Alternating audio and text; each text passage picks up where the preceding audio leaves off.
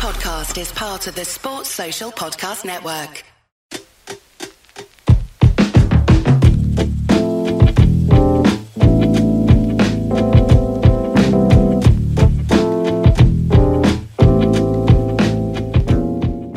Hello guys, what is going on? Daniel Childs back here again. Another hotel backdrop, this time in Adelaide. We're here for the final England group game against China Tuesday evening local time, and then if England avoid defeat, basically they top Group D, and we're very likely heading back to Brisbane for the round of 16, the knockout stages, and we'll see how far England can go. But as I've been doing, just because of time constraints, work commitments and all of that whilst I've been out here in Australia, kind of cramming a lot of stuff into one show basically. So in today's show, we're going to talk about the Fulham game, the pros of that, and then also transfer stuff, Chelsea signing another centre-back, central midfield, and then kind of just, are we excited? Are we optimistic? Should we be optimistic about the season ahead? So let's start off with Fulham. It was Monday morning, a very early morning, I think like 1 a.m. here in Australia when it kicked off. So I didn't stay up for it. I woke up and instantly started watching it. And it was a great thing to wake up to and to get into my Monday morning, because it was another brilliant performance, I think. I think it was a much more controlled one, or maybe as kind of basketball in nature as kind of the Brighton one, but I think there were a lot of things to be positive about.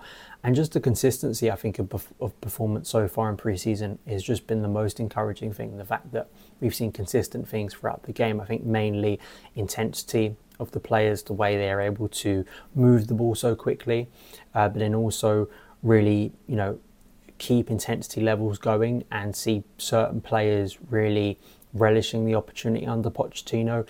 Performance levels wise, I think that Thiago Silva really put down a marker. Not only the fact that he scored, and also I think Ben Chilwell will probably be our main penalty kick taker, because he, corner kick taker, because he's a little bit underrated in that, and when he gets them right, I think that's a really, really good delivery and great header to get things off. But maybe just Silva putting down a marker that just because we've got all these young centre-backs that we're continuing to sign, he is still there, and he's still going to be laying down a marker that he's going to be a regular starter under Pochettino. And I think Nkunku for the second goal, just another great example of his goal-scoring instincts. I think this is something that Chelsea have just greatly lacked, the fact that you've got a player there who just looked hungry to score that goal and was knew where the ball was going to land. And again, these can feel like quite simple things, right? But it's things that Chelsea have just greatly lacked. I don't think a Kai Havertz is scoring that goal. I just don't. Because I think there are too many opportunities where I would see, say, Kai Havertz or others in recent years just stand in the wrong place, just not anticipate a ball, a rebound. And I think that's what Nkunku has showed us already in pre-season, is he just is a natural goal scorer, and he scored different types of goal. The one against Wrexham was, I guess, the classic Nkunku goal. You're going round the goalkeeper, putting it into an empty net. The second one is a more instinctive finish, someone kind of being a poacher, kind of standing in the right place and being inventive with the way he puts the ball in the back of the net. This one was, again, just picking up the pieces, and I think he potentially could mop up a lot of goals this season based on that. I also felt that Carney Chukwuemeka has maybe gone under the radar. His performances maybe haven't been as celebrated out of the games, but I think his desire and ability to get a shot off there was really impressive. He looks like a very hungry player that is probably frustrated after last season, the lack of game time he had, and doesn't want to kind of be forgotten. Whilst you've got Cesare Casadei, you've got Andre Santos, you've got Conor Gallagher, I think he wants to lay down a marker that he isn't just going to spend another season, which would be really detrimental to his career, on the bench. So I like that as well. I felt Malo Gusto impressed as well. He just looks really aggressive, really gets out there, makes challenges quickly, but seems to be good one-on-one. I think he doesn't look like he can be beaten easily. So he seems to judge situations quite well. Just looks like a really competent player, and I think that's a really, really good thing when you've got Reece James also back and fit. So I'm really happy about that. And sort of the second half was as we see with a lot of preseason games, because I think Poch made about 9 or 10 subs basically at half time. It was just ridiculous, right? Because apparently in this summer series, a pre-season tournament with friendlies, you can only make like 4 subs at one time. I mean, I don't understand it. So there was this fast score situation literally at the start of the second half when the ball was just kicked out instantly. Why it had to be so then Chelsea could make a load of subs, and it makes no sense to me whatsoever. That it just, the small thing doesn't really matter, does it? But it made me laugh that, why can't they just make all the subs at half time? But there we go. And naturally the rhythm of the game wasn't as fluid as then, but I did think Nicholas Jackson again showed some really good moments. I think there was one in particular where he ran down the left flank and was cutting onto his right. There's just something, and we've seen this in several moments apart from the goals from Jackson so far, there just seems to be an inevitability about him. There seems to be a unrelenting nature that when he gets going, it's very, very hard to stop him. And I think that's really, really impressive. The fact that he's able to really drive his team forward when maybe situations don't look that promising from attack. And that's also something you need. It's not just about having, very good ideas and planned ideas of how you're going to move the ball forward, how a player is going to interact in the final third, but you do need a bit of invention at times. And I think that's one of the things that Jackson has impressed me. And the silverware, seeing Reece James with the armband with the trophy, I think was really, really encouraging. It just looked very natural, and I think a lot of people are pushing for him to be captain, and I understand why.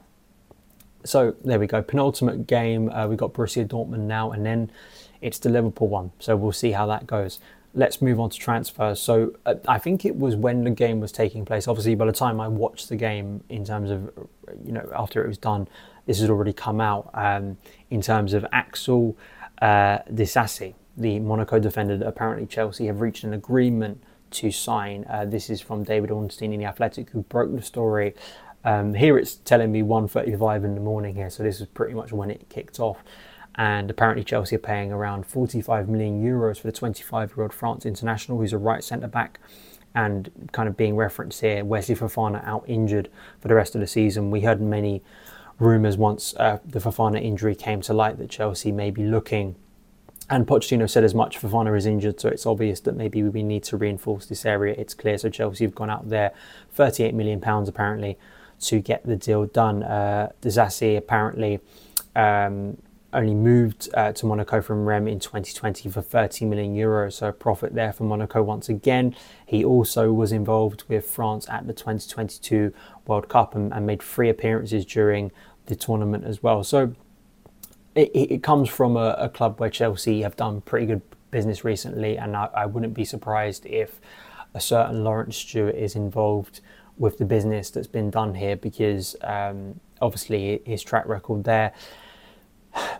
But and as much as people who know French football well have spoken about this player's talent, his ability already, 25 years old, so he's a little bit older actually than the bracket of players we've been signing of recent years, and has the link to Benoit Badiashile. Those two have played together as well. But I think, like a lot of people, my kind of instant reaction was, is this really necessary? Despite the injury to Wesley Fofana, despite the fact that we're waiting for Badiashile to return, and yes, Trevor Chalobah in the second half did go down with an injury. We've seen Bashir Humphreys, I think, have a really, really good pre-season. It's been great to see Pochettino really give him opportunity after opportunity, and it's hard to say that he has looked abject or out of place. He's looked very composed. He was with Thiago Silva in the game against Fulham and didn't look wildly out of place. And I said, in recent videos, if you maybe don't need to sign someone else, maybe you could just promote Humphreys. But Chelsea clearly feel differently. And I guess, number one, I think my problem with it is because it's not in the key area that Chelsea clearly need reinforcement. Defensive midfield, it's not a new goalkeeper. So there's that problem. But then also it's the lack of European football. My only logic to it is looking at it and going, okay, we sign Axel Disasi. He's a little bit older than the ones we already have. But then also, this is likely going to be Thiago Silva's final season at Chelsea. He moves on, and then hopefully by the time we get to next summer, Chelsea have European football again of some sort. So then you're going to need a bigger squad. That's the logic. But I do think that also on this, it's when you're signing a lot of players who are of an age that need football, and you've only got 2 spots available basically, I wonder how that's going to work out, and I wonder what the collateral damage is going to be, because a Trevor Chalobah instantly comes to mind here in terms of the amount of links for him. Levi Colwell too. I know he's a right-sided option, but Benoit Badiashile is a left-sided option too. So those two are competing. They clearly want depth, right, and that's what you're getting. But to have 5 centre backs, I don't know. I just wonder how it's all going to play out, and I wonder if it's going to go as well and as smoothly as people anticipate. But as we saw with Benoit Badiashile, if it brings in a quality defender that adds a competent option for Chelsea, then none of us are really going to be complaining.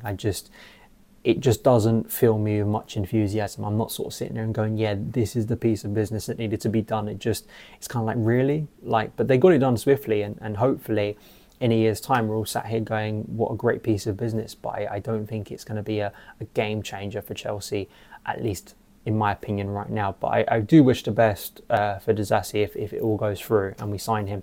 The other one to speak about is a player that, again, not many of us know, and this is Leslie Ugochukwu. I hope I pronounced his second name right, who is again a French player, French-born centre midfielder who was born in 2004. Playing for Rennes in Liga. And I do want to reference Seb C on Twitter. I'm sure a lot of you know him. He knows a lot about French football and has done a really, really good deep dive on his Substack about this. So I will link this. I think this is the best place to go because I can't give you much insight on the player other than, having conversations with Seb or just reading about him myself. And again, it's not the player that, in some ways, you look at the profile of the player and maybe he could fill what Chelsea would want in central midfield, defensive midfield. In the fact that he could play centre-back as well. But there is talk of him maybe going on loan to Strasbourg. Is he really ready to jump into Premier League first-team football? You would like to think that we could have someone of a defensive ilk with some sort of defensive capabilities, even if he isn't a defensive midfielder, but he could offer something that could be developed under Mauricio Pochettino, with the Caicedo thing looking a little bit dead. But I'm not sure. We will see. I want to see how this develops because he could be someone that very much just goes on loan and Chelsea are looking at someone else other than Caicedo. But it's. I do want to make this point. I do think I understand the logic, and people have made this right in terms of, like, say, an Aurelien Tchouameni, who Chelsea failed to buy when they should have for like 35 to 40 million in 2020 or 2021. And then once you don't do that, their price goes out of, it's not that it goes out of kind of where you pay it, because Chelsea clearly can pay over 100 million for certain players, but they bump up to a ridiculous level quite quickly. And the logic is, when you're buying some of these players, you are hoping that you are buying them at a reasonable fee, and then in a few years' time they are of that kind of 100 million bracket level. That's the dream, right? But it's weird to me because when we talk about that for certain clubs, we are talking about a Brighton. In recent years, we talked about it for a Leicester. When you look at Monaco, when you look at Borussia Dortmund at a much higher level, those clubs who, sure, at times can compete for major honours, but are not seen as like the elite or the dominant clubs, like always top of the food chain. And it's weird to me that you're having this kind of balance of Chelsea going in that kind of direction, looking to sign young players for a smaller fee with the hope of them developing into greater players. But then Chelsea wouldn't want it to go to the second part where you're then losing those players as they head into their prime years to someone else, to someone who would be deemed higher up the food chain. I think that's the interesting kind of maybe friction here, because I'm pretty sure the new ownership wants to see Chelsea at the top of the food chain. They want to see Chelsea winning Premier League titles, winning Champions League titles, feeling like one of the big English clubs, which I think we are. But it's interesting to see how that dynamic is going to work, because usually that strategy is what you'd call smaller clubs or clubs with less resources have to go by to compete, right, and to make ends meet at the end of the day. And Chelsea are seen as slightly different. It's not that I am against the idea. I like the idea of having a coach like Pochettino and giving him a set of young players that he can really mould and develop into his image and hopefully really grow into great players. But how that works in the long term from the club strategy, I think, is something that quite clearly people are a little bit doubtful of, to see how it all shapes up right after a challenging first year. So we have one more pre-season friendly. Dortmund, I think, again, really, really good competition. I think that in terms of the pre-season, I think it's been a success, even if that Dortmund game doesn't go smoothly and we lose it, whatever, it doesn't, the performance isn't that good. I still think this has been a success of a pre-season in terms of on the pitch. I think Chelsea look like a Pochettino team. They look ready for the season. They look intense. They look able to play the ball quickly. And all right, there are areas of clear need, whether that is goalkeeper. Trusting Kepa for another season feels like a flawed strategy. Absolutely. No defensive midfielder, no kind of player that's going to be able to cover for others. That in itself is a massive concern over the course of a 38-game season. But then you flip that and you say, look at the attack. Look at the fact that we've bought Nicholas Jackson, a player that many people shrug their shoulders at and looks like a bit of a steal. When you look at the fact that who United, Rasmus Haaland, who they've just signed, for a massive fee, and a bigger fee than Nicholas Jackson, and he's going to come in with a lot of hype and a lot of expectation. Something that Jackson, I think, maybe is benefiting off of right now, the fact that he doesn't have that massive price on his head. He wasn't seen as the saviour player, and I think maybe himself will benefit from that this season.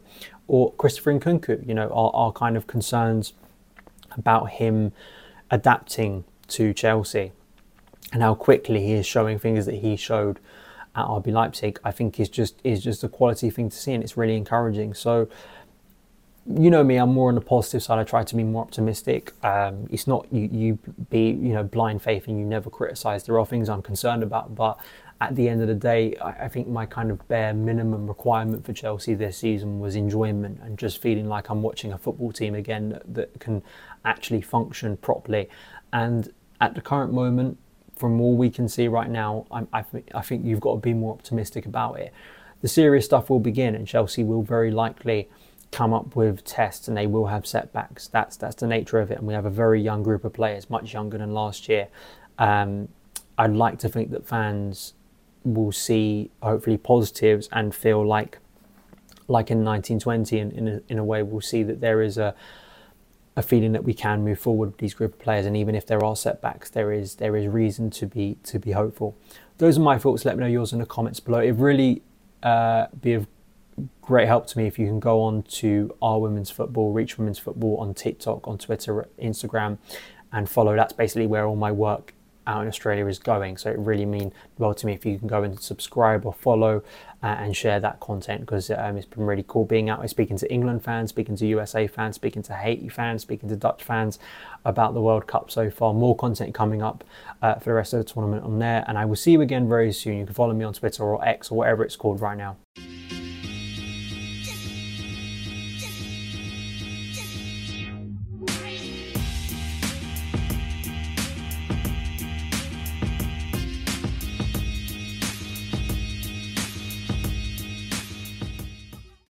Sports Social Podcast Network.